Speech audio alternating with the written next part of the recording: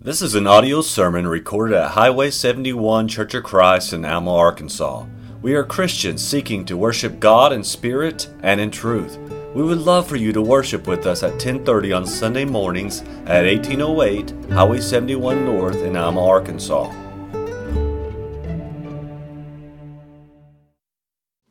it's good to see everybody tonight. It's good to see the computers working. Turned out we had a blown breaker fuse up here last time. We are starting the Wednesday night study of the book of Colossians. It's going to be several men participating, giving a series of studies, and we'll kind of do look at an outline of what those will be at the very end. But Colossians is an exciting book. We live in a world today where people they're seeking all kinds of knowledge apart from God.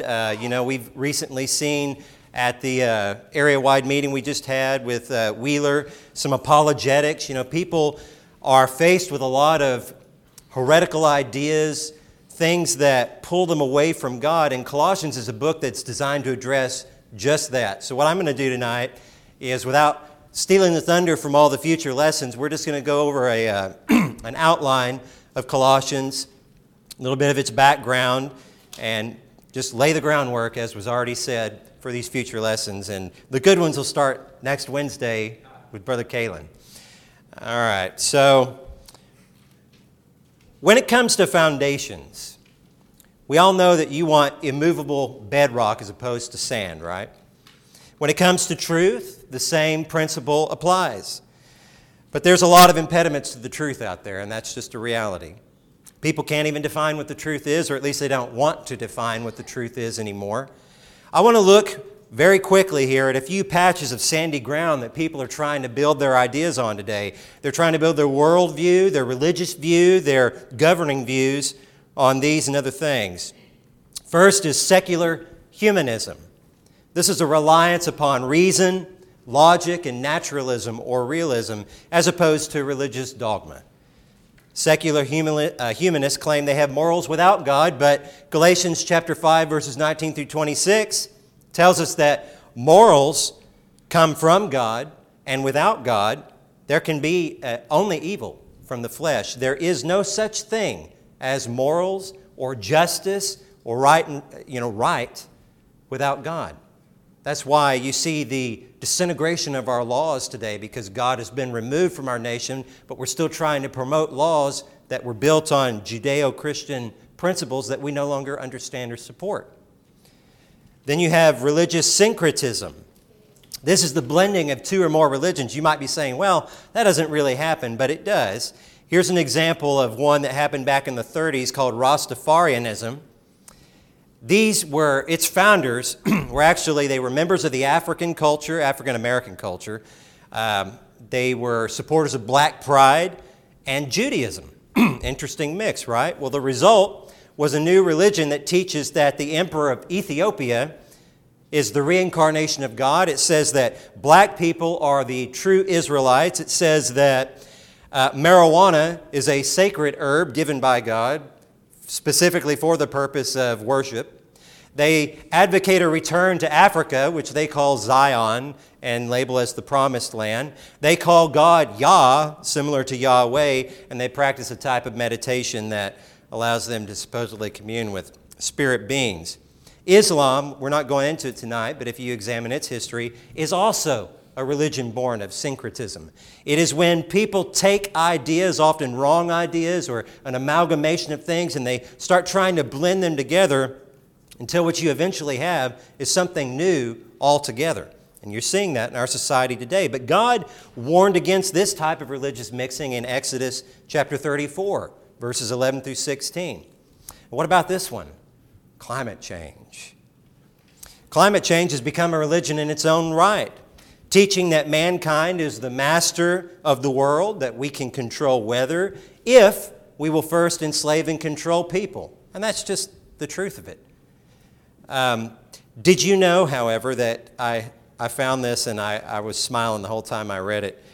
Did you know this isn't the first time that God has addressed people trying to, become a little bit alarmist over the climate? But you didn't know that was in the Bible. Turn to Jeremiah chapter 5, verses 21 through 25. This is God speaking. And he says, "Hear now this, O foolish people, and without understanding, which have eyes and see not, which have ears and hear not. Fear ye not me, saith the Lord? Will ye not tremble at my presence?" Now listen to this. "Which," or who, "have placed the sand for the bound of the sea by a perpetual decree." A perpetual means never ending, never ceasing. God has created the borders with the sand between the water and the land. And he says that even though the waves thereof toss themselves, yet can they not prevail. Though they roar, yet can they not pass over it. "But this people hath a revolting and a rebellious heart. They are revolted and gone. Neither say they in their heart, Let us now fear the Lord our God, that giveth rain, both the former and the latter. In his season he reserveth unto us the appointed weeks of the harvest. Your iniquities have turned away these things, and your sins have withholden good things from you." People have been forgetting for a very, very long time who sets the levels of the sea, who sends rain or withholds it, who allows famine to happen and harvest to grow or not and to happen. We are to fear God, we're told, for he manages the universe. Our survival does not depend on controlling the climate, the harvest, or the seas. Our survival, according to this verse, depends on our fear, our proper fear of the Lord. And he's going to manage the planet as he sees fit, regardless of what we do. He is God, we are not. But climate alarmism has become a religion. It's a mechanism for control. It is something that people, they don't even know facts about it anymore. They believe lies because it is a religious belief that has formed out of error. Then you have moral relativism, which says there is no right and there is no wrong. Just follow the culture. As the saying goes, when in Rome, do as the Romans do. If it feels right, then you just do it. For we are a law unto ourselves, they say. But Proverbs 14, verse 12 tells us something different, doesn't it? It says, "There is a way which seemeth right unto a man, but the end thereof are the ways of death." And the last one I'm going to point out is this one, living your truth. You could also throw in, "I'm living my best life," all this cliche nonsense. You hear people, the drivel that they're spouting about this trash. They don't oftentimes realize what it is they're actually saying. Living your truth. Essentially, this is a definition given by psychology for what living your truth means. But essentially, it means you put all your focus on yourself. And the definition on the screen, look at how many times it references one's self and how it views others as stressful and problematic at best. The focus is on doing what makes you feel good, what gives you the least stress, what allows you to serve yourself the best. I'm living my best life. I wouldn't be caught dead saying that. Your best life is spent in service and servitude, being sacrificed and dying for Jesus. Not living your best life for your own ends. But this living your truth stuff, it's hogwash and it's everywhere. We know a little bit about what truth is, though, don't we? Jesus saith unto him, "I am the way, the truth, and the life. No man cometh unto the Father but by me. And ye shall know the truth, and the truth shall make you free. If the Son therefore shall make you free, ye shall be free indeed." It's very simple. This is it. Your truth, my truth, the truth is Jesus Christ. But somehow that's gotten lost in this world.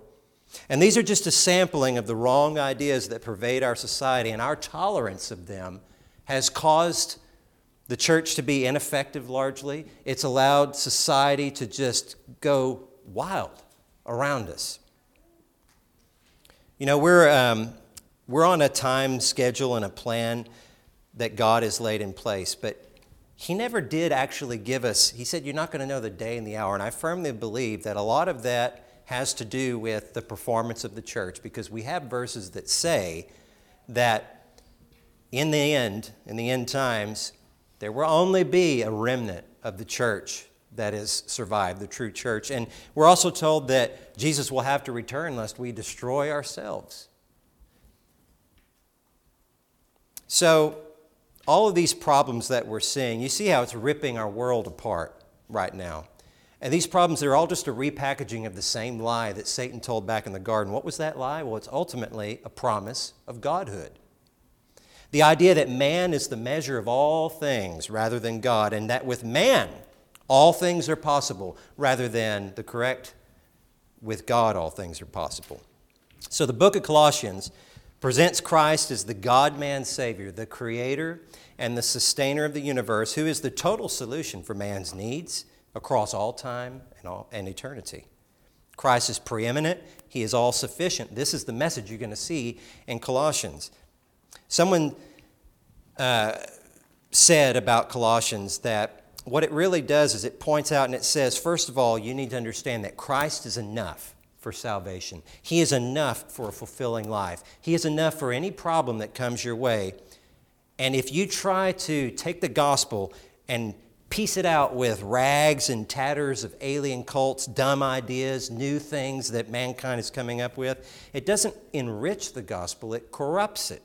That's why Colossians is so important to study.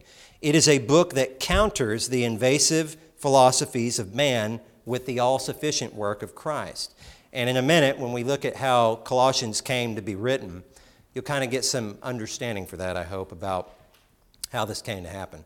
So Paul identifies himself as the author of Colossians 3 times in the book. There is something called the Muratorian Fragment. It's a document that was written around AD 180, and it lists books considered by the church at that time to be divinely inspired, and it includes Colossians as a Pauline epistle. Several early church fathers also attested to the fact this was a Pauline epistle. Justin Martyr, Irenaeus, Clement of Alexandria, Tertullian, Origen. We have more than sufficient proof to say beyond a shadow of a doubt Paul wrote this.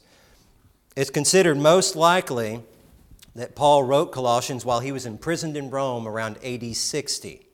And it's one of 4 so-called prison epistles, which includes Ephesians, Philippians, and Philemon. There are many similarities between Colossians, Ephesians, and Philippians, and that leads people to believe they were probably all written about the same time. Imagine, Paul sits down in the prison cell, he's got these issues on his mind, and just one after another, he knocks these letters out and sends them out at the same time. Now, the ones that have the closest similarity are Ephesians and Colossians. Ephesians focuses on Christian unity found in Christ, but Colossians stresses the completeness of the believer in Christ. It's all about Christ, but on the one hand, it's stop fighting, come together. On the other hand, it is you don't need any other answers, you don't need any other supplements, all you need is Christ. So Colossians takes the stronger tone. This is Paul being more forceful in Colossians, as you'll see. The reason for that is a false teaching that had cropped up. The city of Colossae, it was in the same basic area as the 7 churches of Revelation. And it pairs quite well with our study of those churches. Colossae was a Greco-Phrygian city in the Roman proconsular of Asia, which is also known as Asia Minor. It was located about 100 miles east of Ephesus. And it was one of 3 cities located in the Lycus Valley: Colossae, Hierapolis, and Laodicea, which we haven't gotten to yet, but we will be soon. So what was going on in Laodicea, you can be sure, was going on in Colossae as well. For the most part, the inhabitants of this area were Gentiles, but there was a considerable quantity of Jews among them. They didn't have a lot of influence on the culture. There's not a lot of relics left behind, but there were about 50,000 Jews that were also present. Now, let's see, I think I just skipped something. Okay. There's archaeological evidence that says that this city started out as a Hittite settlement, dating all the way back to 3500 BC. The locals call the mountains that you see back there the Twin Peaks, and the location is suitable. This is the type of place that Hittites built their cities. They were defensible. They were fortress-like. And they also valued mountains and water, and of course both are present here at Colossae. You've got a river, you've got mountains all around. The course of this river Lycus probably was incorporated within the city walls during the Greco-Roman period when Paul was writing. There were smaller waterways throughout, and with that they grew olives, vines, timber, fruit trees. They used all these things for their most famous product, which was textiles, clothing. And the city Vista, it's dominated by this Mount Cadmus, which towers nearly 8,300 feet above sea level. So it's a very dramatic location. It's beautiful, and when you look at that, you see that valley there. What happened was from the west and the east, they would come and they would trade. This was like a meeting point in the middle of this valley here. So there was a lot of things that made its way there. It was like the center of trade, and anytime trade and money come into a place, it tends to get ruined, doesn't it? You don't see a lot of ugly places in our country as liberal havens. You see our most beautiful areas as those havens. It was no different back during this time. Now, what we know about the founding of the church at Colossae was that it was a Pauline church, but it was an indirect Pauline church. And by that I mean, if you remember our study of Ephesus, Paul spent 3 years teaching at the school of Tyrannus. And during this time, we're told in Acts 19:10 that all Asia Minor, heard the word. Now, as far as we know, Paul never actually visited Colossae. At least he didn't at the time he wrote this epistle, and we know that if he hadn't done it before this, he never got a chance to. He had only heard about the church, according to Colossians chapter 1, verse 4 and verse 9, and Colossians chapter 2, verse 1. What happened was while on a visit to Ephesus, there was a young man from Colossae named Epaphras, who evidently heard the gospel from Paul. He returned back to Colossae and helped establish that church there. You can see that Colossians 1, verse 7 and chapter 4, verse 12. So, essentially, this church, what you have here, you have a church that somebody who was impacted by Paul's teachings went home and established this church. Paul didn't do it himself. He wasn't there in person. There were mainly Gentiles there, and these Gentiles were involved in all those kind of ideas we talked about at the very beginning of the lesson. Now, they had different names for them sometimes, but at the end of the day, all of those things were Gentile ideas primarily, with the exception of Judaizing, which we'll get to. And so Paul, when he heard about this, he also heard what was going on, and it came to him that here you have a fledgling church. They want to serve Christ. They're trying to respond to the gospel, but they've got some problems. And he had never been there to minister to them directly, and so this is what he's doing here as he writes Colossians.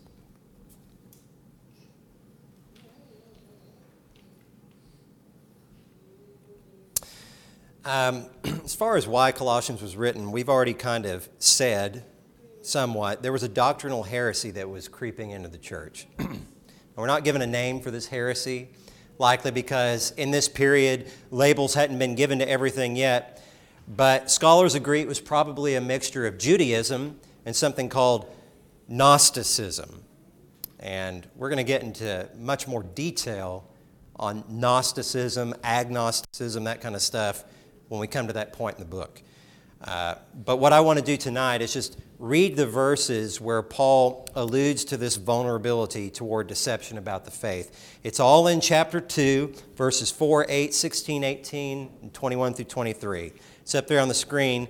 And this I say, lest any man should beguile you with enticing words. Beware lest any man spoil you through philosophy and vain deceit, after the tradition of men, after the rudiments of the world, and not after Christ. Let no man therefore judge you in meat, or in drink, or in respect of an holy day, or of the new moon, or of the Sabbath day. Let no man beguile you of your reward in voluntary humility and worshiping of angels, intruding into those things which he hath not seen, vainly puffed up by his fleshly mind. Why, as though living in the world, are ye subject to ordinances, touch not, taste not, handle not, which are to perish with the using? These are all after the commandments and doctrines of men, which things have indeed shown, indeed a show of wisdom in will worship and humility and neglecting of the body, not in any honor to the satisfying of the flesh. So what you have here, you have the philosophy we talked about. You have Judaism talking about obeying the laws. You have people who, notice stuff like here, this voluntary humility and worshiping of angels. You realize that that is what morphed into eventually the Catholic Church. And then you also have this asceticism. Where's it at? You know, monks going off in the desert, people flogging themselves, starving themselves, being alone. Again, mainly seen in the Catholic Church, not just them, but these are all things. Here you're seeing the origin of all these heretical things that these other, people ask, what's wrong with the Catholic Church? It was the first church. Well, it was the first church to be wrong. That's what's wrong with it. And Paul addresses it very early on. The church hadn't been around. Jesus hadn't been dead more than about 25 years or so before these ideas were here, and Paul was having to address this stuff early on. So, unfortunately, people didn't listen. They're still not listening. We're still losing people to this same stuff here. And you have to ask why. Well, the answer is simple, because we have allowed ourselves to be beguiled by enticing words. We listen where we shouldn't listen. We look where we shouldn't look. We touch what we shouldn't touch. We take away from the grace of the Lord. And all those things are symptoms of one thing: taking your eye off Jesus. Taking your eye off what He did, how He did it, and how we cannot add anything to it. So that's your threefold package of problems: philosophy, traditions of men, and a spirituality that's focused on the mind and body of man rather than focus on Christ. And like I said, I don't want to steal from anybody else's lessons, so leave it at that. As far as this Gnosticism goes, I'm sure you've heard this term before. This is going to be one of the topic that I chose for myself, so I can say a little bit about this one. When he mentions philosophy and vain deceit, this is the early form of Gnosticism that I mentioned, and it would have been a Gentile doctrine primarily. It was a form of mysticism, and it claimed that Christ was a higher being, but that He wasn't God. It traces its roots all the way back to the very beginning. So there was this question: was Jesus actually God? And the reason why this mattered to people was they believed all material things, the earth, the universe, all of it was inherently evil. And if it was inherently evil, then an absolutely pure and perfect God could not have created it. So there's another God, the Old Testament God. They believe Old Testament, New Testament are two different gods. And they say that out of that, this pure God came this Old Testament God, which ends up being like Satan. They call it the demiurge. And what he supposedly came from was a desire for wisdom. But this was wisdom that belonged to God, and in his attempt to discover it, he became an evil god. That's their idea. The word Gnosticism comes from the Greek word gnosis, which means knowledge. And generally speaking, Gnosticism teaches that salvation is achieved through special knowledge. And this knowledge is usually dealt with in relationship to some transcendent being. So to put it in perspective, people believe that our soul is trapped in a physical body which is evil and wicked. And we live in a wicked plane of existence. He can't touch us, He can't help us, He can't do anything, He won't, because we're evil, so we're trapped. So they say that Jesus came not because He was God, because He can't become man, then He's evil too. You see the problem here? Can't be the God-man. And if He can't be man, then He can't fully atone for our sins. And so we would still be in our sins. So this was the problem Paul was dealing with. You had this idea. It took little bits of truth. It was very confusing to people. People would say, well, what does it matter if Jesus was a created being? If He was really man? Can't we just say that He was a manifestation of God? What does it matter if He was man? It matters because if He's not man, He can't stand in your place as a man. You have to stand for yourself. And Gnosticism is still present today. It's present in a lot of ways. I think about Jehovah's Witnesses. They claim they're not Gnostic, but they most certainly are. They go out of their way to say, we are not Gnostic, we don't believe that, but they don't believe in Jesus. They believe only in Jehovah. They believe, well, we're not going to get too much into it, but this is what I want you to understand. These cults, these ideas, they are still present today. They are still pulling people today. They may have different names, but it's our responsibility to understand what they are. Sometimes we get comfortable and we feel like, hey, I know this, and everybody that I'm around, my kids, whoever, they know this. And then one day we turn around and our kids are entertaining these very ideas because maybe we don't fully understand them ourselves. So I want you to understand just how important this was. Every apostle dealt with this in one way or the other. Look at what John said, 1 John chapter 4, verses 2 through 3. He says, "Hereby know ye the Spirit of God.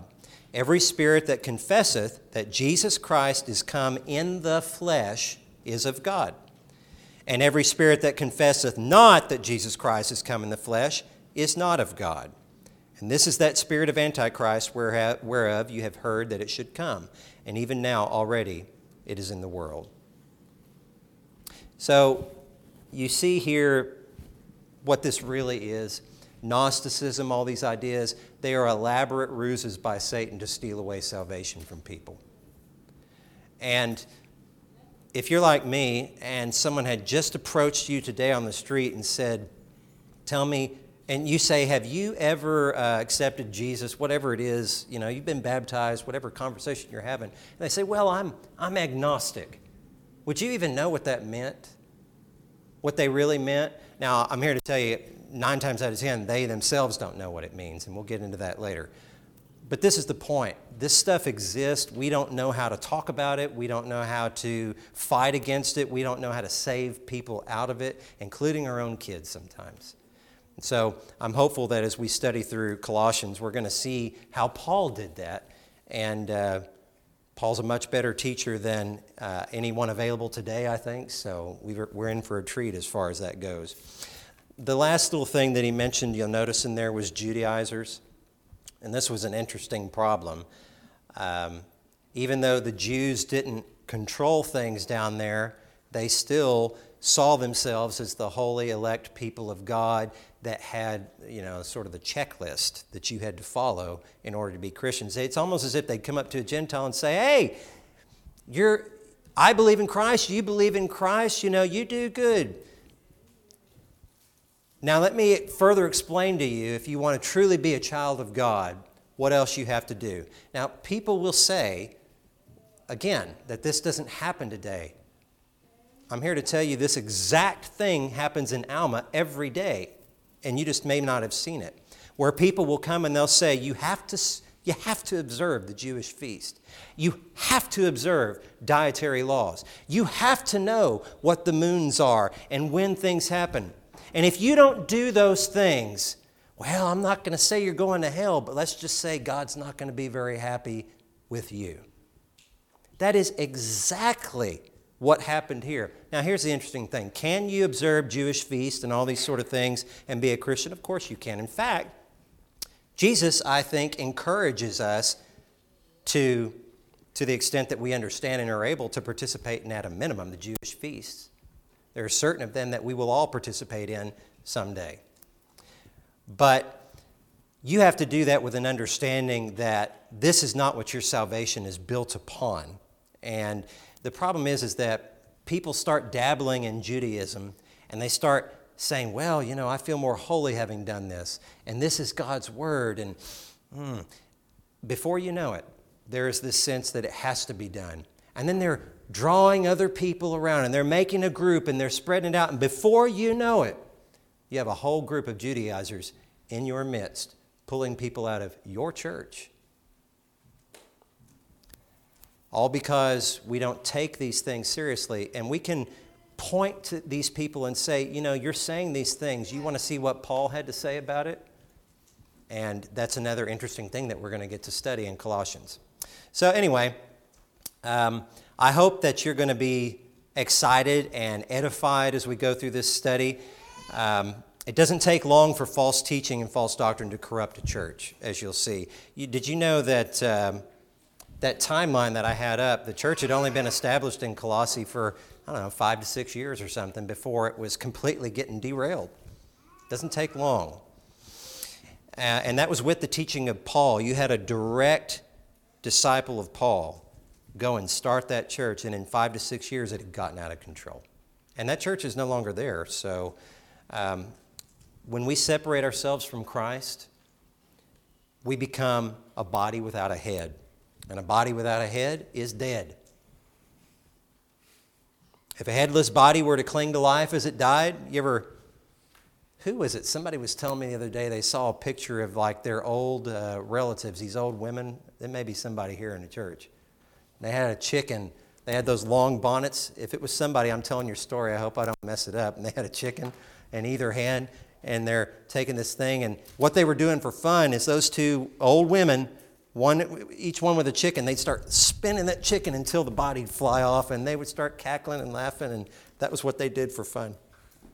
But then when you drop that body, that headless body on the ground, a lot of times it continues to twitch. In fact, there are some animals and things where you cut its head off and it'll still run around and move. It'll thrash and it'll flail, cause damage. It's nasty. It's getting blood everywhere. How many headless churches are flailing about in our society even now? Just causing damage everywhere that they are. They've got loud mouths about everything but the truth. They're passionate about everything but Jesus. And when they talk about Jesus, the focus isn't really on Jesus. It's about them living their best life and their truth and how Jesus facilitates that. And it's exactly backwards of what it should be. So, let's not let the devil take us by the neck and swing us around until we're a flailing, headless body. In every case, Christ was sufficient. He is still the only answer to any question of life that is past. So, as I said, this is going to be the breakdown of the lessons. Brother Kalen is dealing with chapter 1, verses 1 through 8, faith in Christ. This is on the Google Calendar, at least some of them are. And I think Brother Heath is doing chapter 1, verses 9 through 18, is what I was told. So anyway, that'll get filled out. I intend to do chapter 2, verses 1 through 10, and on it goes. So anyway, these are the things that you can expect to be looking at. So that wraps up our introduction. I know it wasn't a real lesson. I hope it was at least fruitful at laying the groundwork.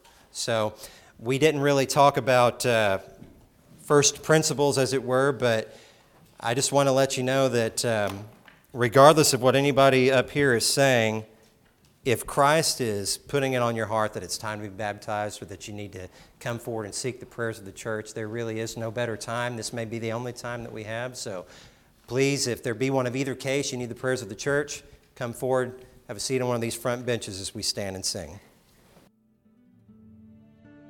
We hope you have enjoyed this message recorded at Highway 71 Church of Christ. If you have questions concerning this message or would like to set up a study, please call 479-647-2658. May God bless you.